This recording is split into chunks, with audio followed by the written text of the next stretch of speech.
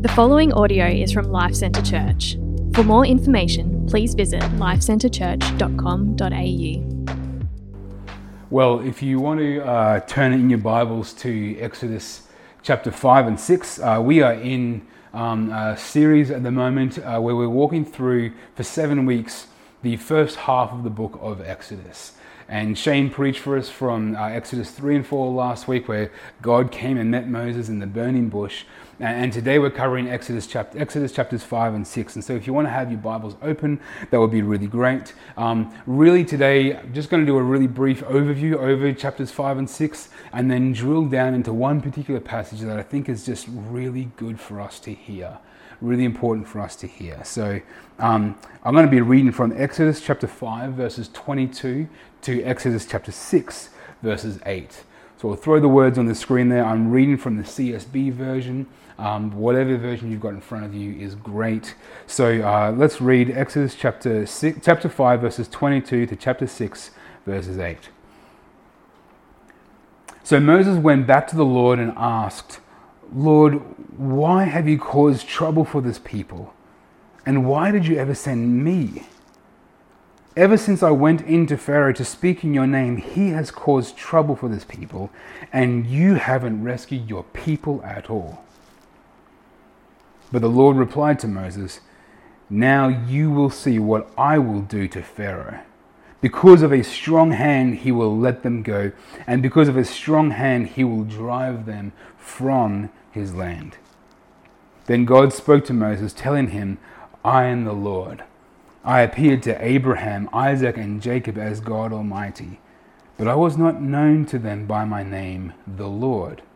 I also established my covenant with them to give them the land of Canaan, the land they lived in as aliens. Furthermore, I have heard the groaning of the Israelites, whom the Egyptians are forcing to work as slaves, and I have remembered my covenant. Therefore tell the Israelites, I am the Lord, and I will bring you from the forced labor of the Egyptians and rescue you from slavery to them. I will redeem you with an outstretched arm and a great axe of judgment. I will take you as my people, and I will be your God. You will know that I am the Lord your God, who brought you out from the forced labor of the Egyptians. I will bring you to the land that I swore to give to Abraham, Isaac, and Jacob, and I will give it to you as a possession. I am the Lord." One of the things that no one likes to hear when they've just made a wrong decision are 4 little words, which are, "I told you so." No one likes to hear that. When we've made a wrong decision, when we've picked the wrong lane, when we bought the wrong brand or chose the wrong flavor, nobody likes to be told, "I told you so." If someone says to you, "I told you so," it's their way of saying to you, "I'm smarter than you, and I saw that this was going to be a bit of a problem." We don't like hearing the words, "I told you so." It doesn't feel great to hear it, but it can feel quite vindicating to say it. It can feel quite great to say to somebody, "Yeah, I told you that was going to happen." And wisdom should tell us that our "I told you so's" should be scarce, if ever at all, if any at all. Now I say this because there's a massive "I told you so" in the passage that we're studying this morning, and it's Moses saying, "I told you so" to God. He says, "I told you so" to God because he had just reluctantly done exactly what God had commanded to, and it backfired. Well, at least he thinks it backfired. Actually, it happened exactly as God planned it. What do we do when we feel like we're disobeying God? What do we feel like we should do when we feel like we're obeying God and yet things go pear-shaped? How do we react when it doesn't seem that our prayers are answered, when our plans fall on their face? Those plans which we prayed about and those plans which we submitted to God, and they fall on their face. We can be tempted then, like Moses, to come to God complaining, saying, "God, what gives? Why didn't this come to pass? I knew this was going to happen. I told you so." And believe it or not, the act of coming to God and processing our frustrations and our angst and our anger with God is actually a really good thing for us to do. At the very least, it's far better than not coming to God about it, or pressing it down, or trying to look on the bright side, or pretend like it didn't happen, or even to blame ourselves for a lack of faith. You see, when things don't go as they planned, the best thing that we can do is come to God and say, God, what gives? What's going on here? Why am I going through this? Even if it does mean saying, I told you so. Now, let me just qualify that for a moment, because I'm not at all advocating that we treat God like he ever owes us an explanation for anything. God doesn't owe us an explanation for anything that he does. No one can hold God accountable. He is the God who knows all things. He's above all things. Daniel chapter 4 verse 35 says, there is no one who can block his hand or say to him, what have you done? And Job says, if he snatches something, who can stop him? Who can ask him, what are you doing? We don't come to God like this because God owes us some kind of an explanation. In fact, as we'll soon see, God doesn't give Moses an explanation for his actions. No, we don't come to God expecting that he gives us an explanation, or that we can hold him to account, or he has to give us some kind of reason for the things that he's doing. No, we can come to God, and we should come to God to process these feelings of frustration when things don't go as they planned. When we come to God like that, we get the opportunity to hear God respond to us through his word. We get the opportunity to listen to his word and to understand what God is saying to us through his word. And that's what we're going to be focusing on today. We're going to be focusing on God's response to Moses when Moses came to God and said, what gives? I knew this was going to happen. I told you so. So here's my main point for today. God loves you, and he wants you to know him by name so that you can call on him in times of trouble. God loves us. And he wants us to be so familiar with him, to know him by name, to be on that first name basis with God. He wants us to know him, to be in that relationship with him. He wants us to know what he's done, and he wants us to put our faith and our hope in what he is going to do, what he will do, what he's promised us, especially in times of trouble. We need to know that. We need to know when trouble times come, when weather hits like this and things go out the window, when we look around the world and the things are going on, we need to know who God is. We need to know what God has done. We need to know the things that God has promised. So just to give you a bit of a brief overview of Exodus 5 and 6, because we're not going to get to cover the whole lot today, we could sum it up like this, in kind of the things that people are saying to one another. So firstly, Moses says to Pharaoh, let my people go. Then Pharaoh says to Moses, you can't be serious. Like, you're dreaming, mate. Then after that, Pharaoh goes to the Israelites and Pharaoh says, you're all a bunch of slackers, work harder. The Israelites then say to Moses, Moses, what did you do? Moses then says to God, I told you so. And then God says to Moses, watch this. And then chapter 6 ends with a genealogy of Moses and Aaron, particularly focusing on Aaron's role in the plagues in the coming chapters. But it's God's response that I really want to focus on there. When God says to Moses, watch this. When God brings, comes back to Moses after Moses made this complaint to God, God says, hey, watch this. And it's God's words to Moses that we need to hear for us today. Our text puts it like this. God responds to Moses, and in this response, he says three things very clearly. He says, I am, I have, and I will. And those are the 3 points for this morning. I am, I have, and I will. 4 times God says, I am. 4 times God says, I have. And 7 times God says, I will. And so those are the 3 points. We need to know God. He is the I am. We need to remember what he's done, the I have. And we need to put our hope in the things that he is going to do. That is the I will. So first one, know God. In God's response to Moses, he says the phrase, I am the Lord, 4 times. Now that word Lord in the all caps there, that is the word Yahweh. That is the personal name of God. If you remember last week when Shane was preaching in Exodus chapter 3, God visits Moses in the burning bush. Moses says, who am I talking to? Who should I be addressing? And God says, I am. I am the I am who I am. Shane said last week, God is self-defining. And when Moses goes through this incredibly tough time and he cries out to God, God's reply 4 times is, I am the Lord. I am the I am. I am Yahweh. It's like he's saying, it's me, Yahweh. Moses, it's me.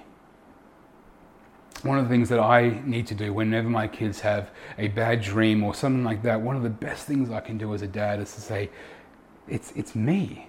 It's Daddy. It's me. You don't have to worry about anything. I'm here. I'm Daddy. I'm here. That's the kind of familiarity that God wants us to have with him. He wants us to know that we can call upon him by his name. God is not distant and cold. He is close and he is loving, and he wants Moses to remember his name.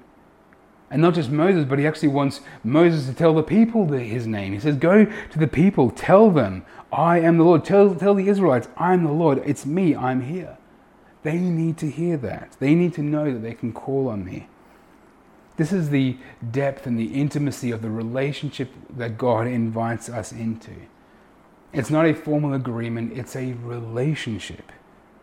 God wants us to know that we're on a first name basis with him. He wants us to be that kind of familiar with him. The kind of familiarity that you can walk into God's room and slump on his lap and curl up in his warmth and just download your day and say, oh, I've had enough. That's the kind of relationship that we have with God. God is always there for us. We can call out to him whenever we want and he is listening. We don't have to wait till God is ready. We don't have to take a ticket and wait our turn. Right now you can just start praying to God and he's listening. He's listening as if you praying is the only thing that is happening in the universe right now.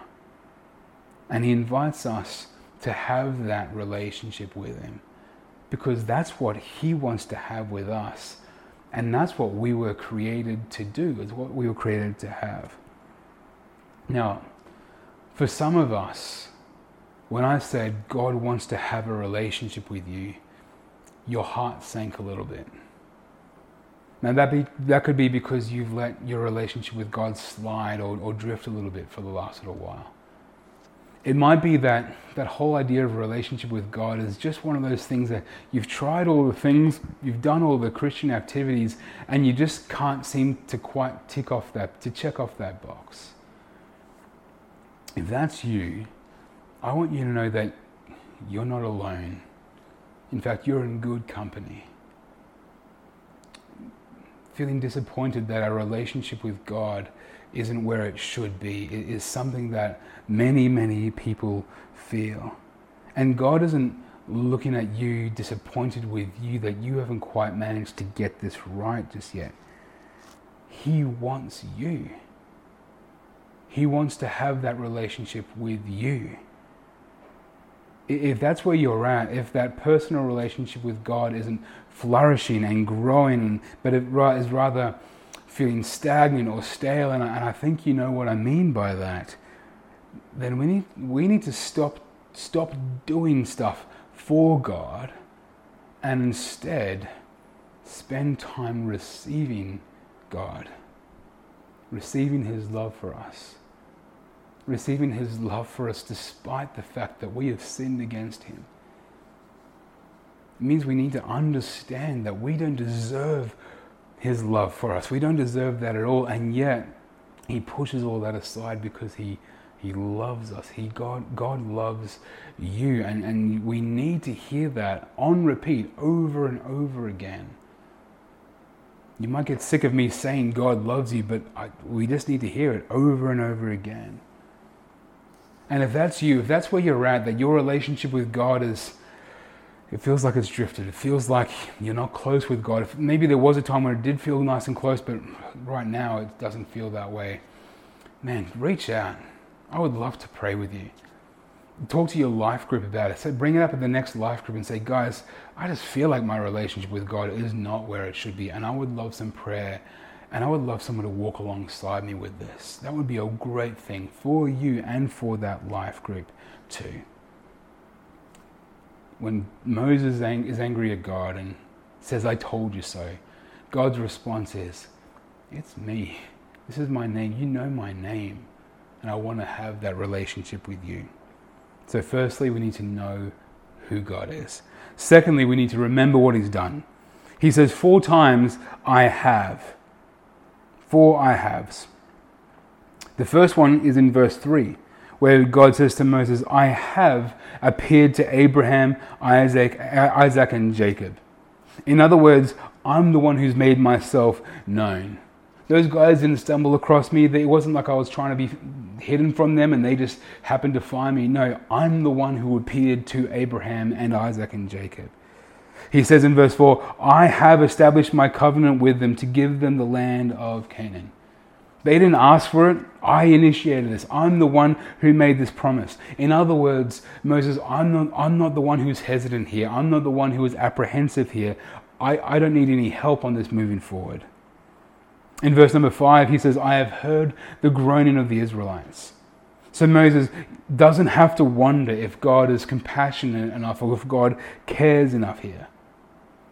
It's out of compassion that God was acting. And then again in verse 5 it says, I have remembered my covenant. Now we talked about this a couple of weeks ago when God remembers his covenant. It's not that he forgot the covenant and then it came back to mind again. Rather, he now was the time that God was acting.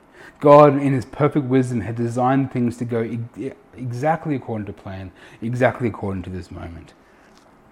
And all of those things were not only true for Moses then, but they're also true for us now with Jesus Christ. Jesus is the one who appeared. He's the one who made himself known. He's the one who came to earth. But he's the one who initiated that. God sent his son to earth.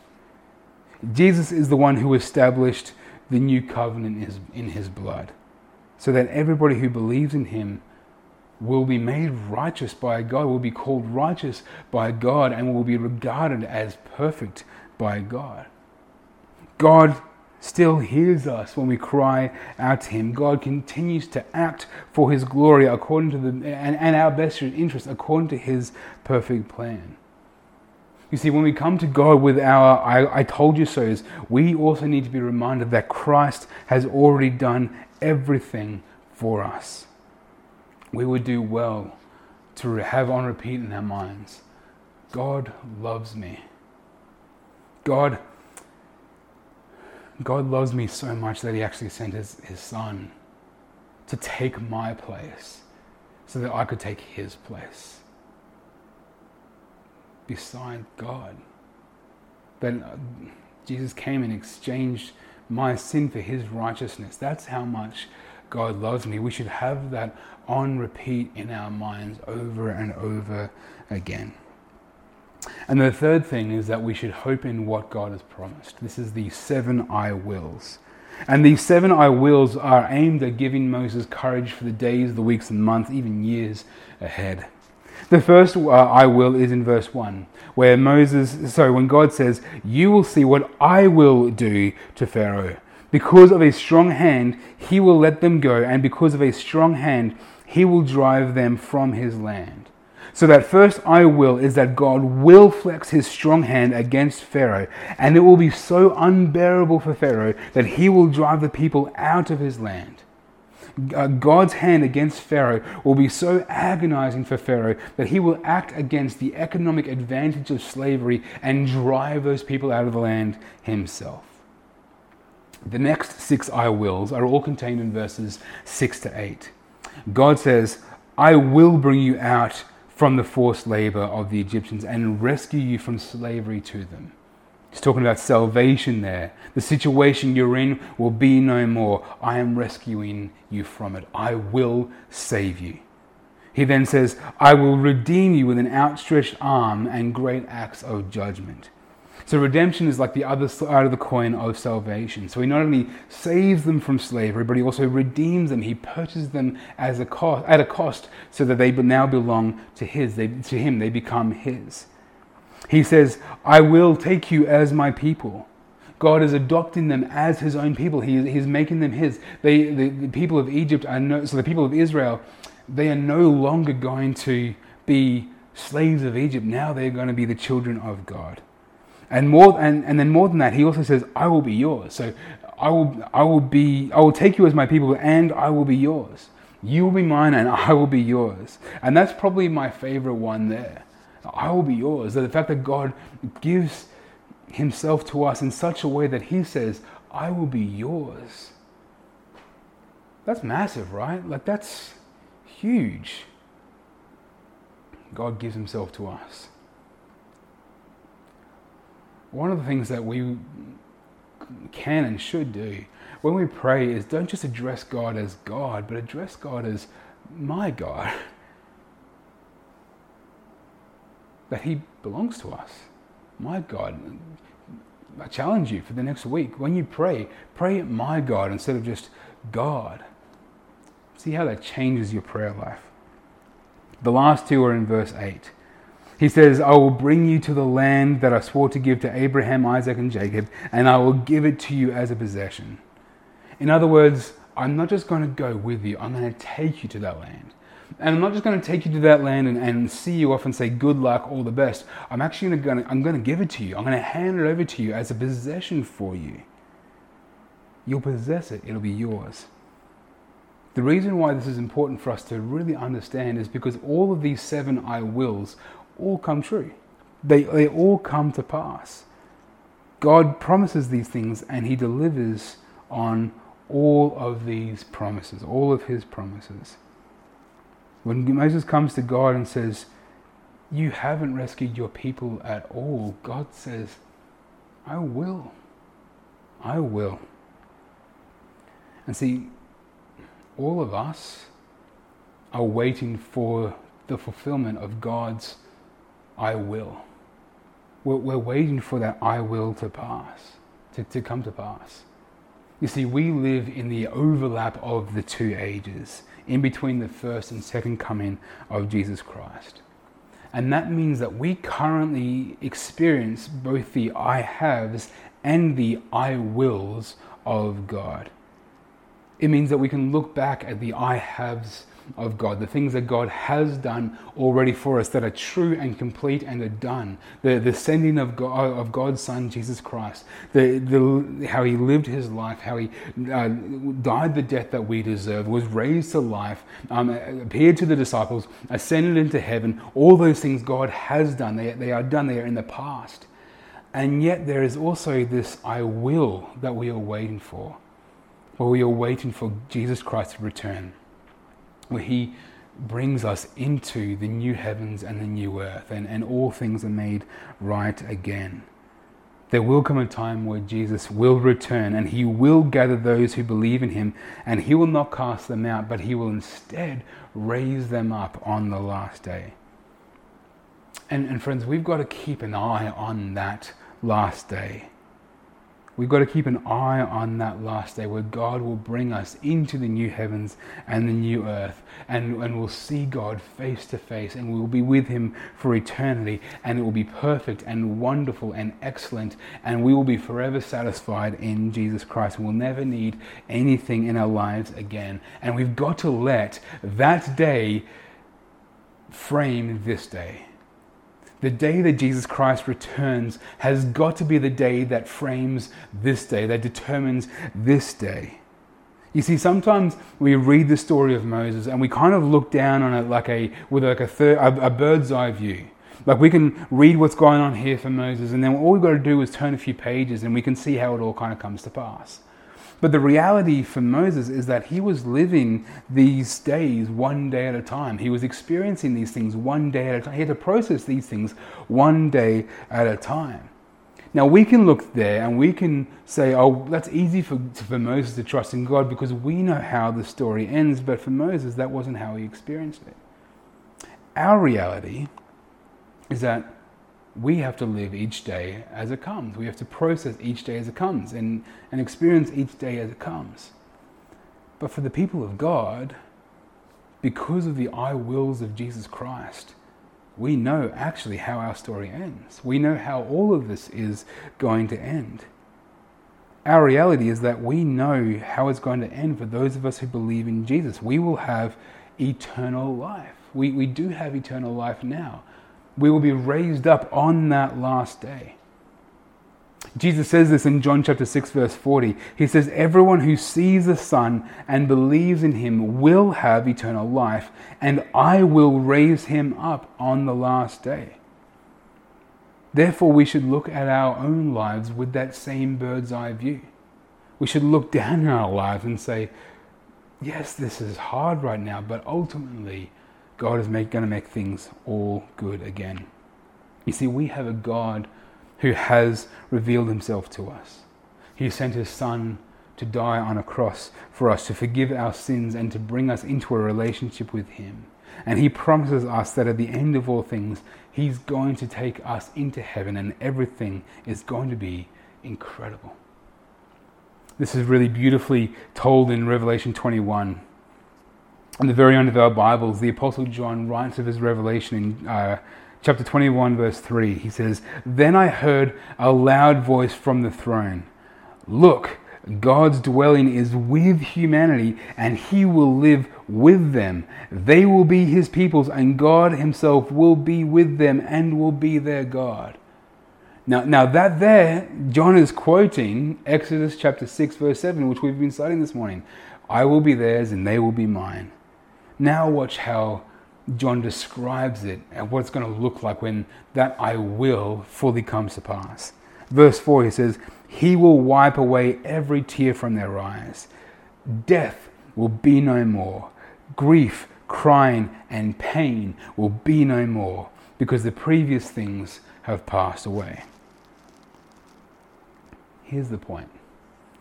The troubles that you're facing today and this week and this month and that you're going to face this year, they all belong to a category, or they all one day will belong to a category called the previous things that have passed away. And that's only because of God's love for us and his desire to give us eternal life and to have that eternal relationship with us. That's what eternal life is. It's to know God in this way. And it's only possible when we trust in Jesus Christ to save us from our Egypt, to save us from our sins. That's why we can call out to him in times of trouble, because we know who he is. We know he's the God who saves. We know what he's done. We know that he sent his Son Jesus to die for us on the cross to take away our sins. And we know that there will come a day where that will be perfectly complete. Friends, let's live according to the truth that the things that we're walking through right now will one day be called the previous things that have passed away. Death will be no more. Grief will be no more. Crying and pain will be gone. And God will wipe away our tears. And God will say to us, I told you so.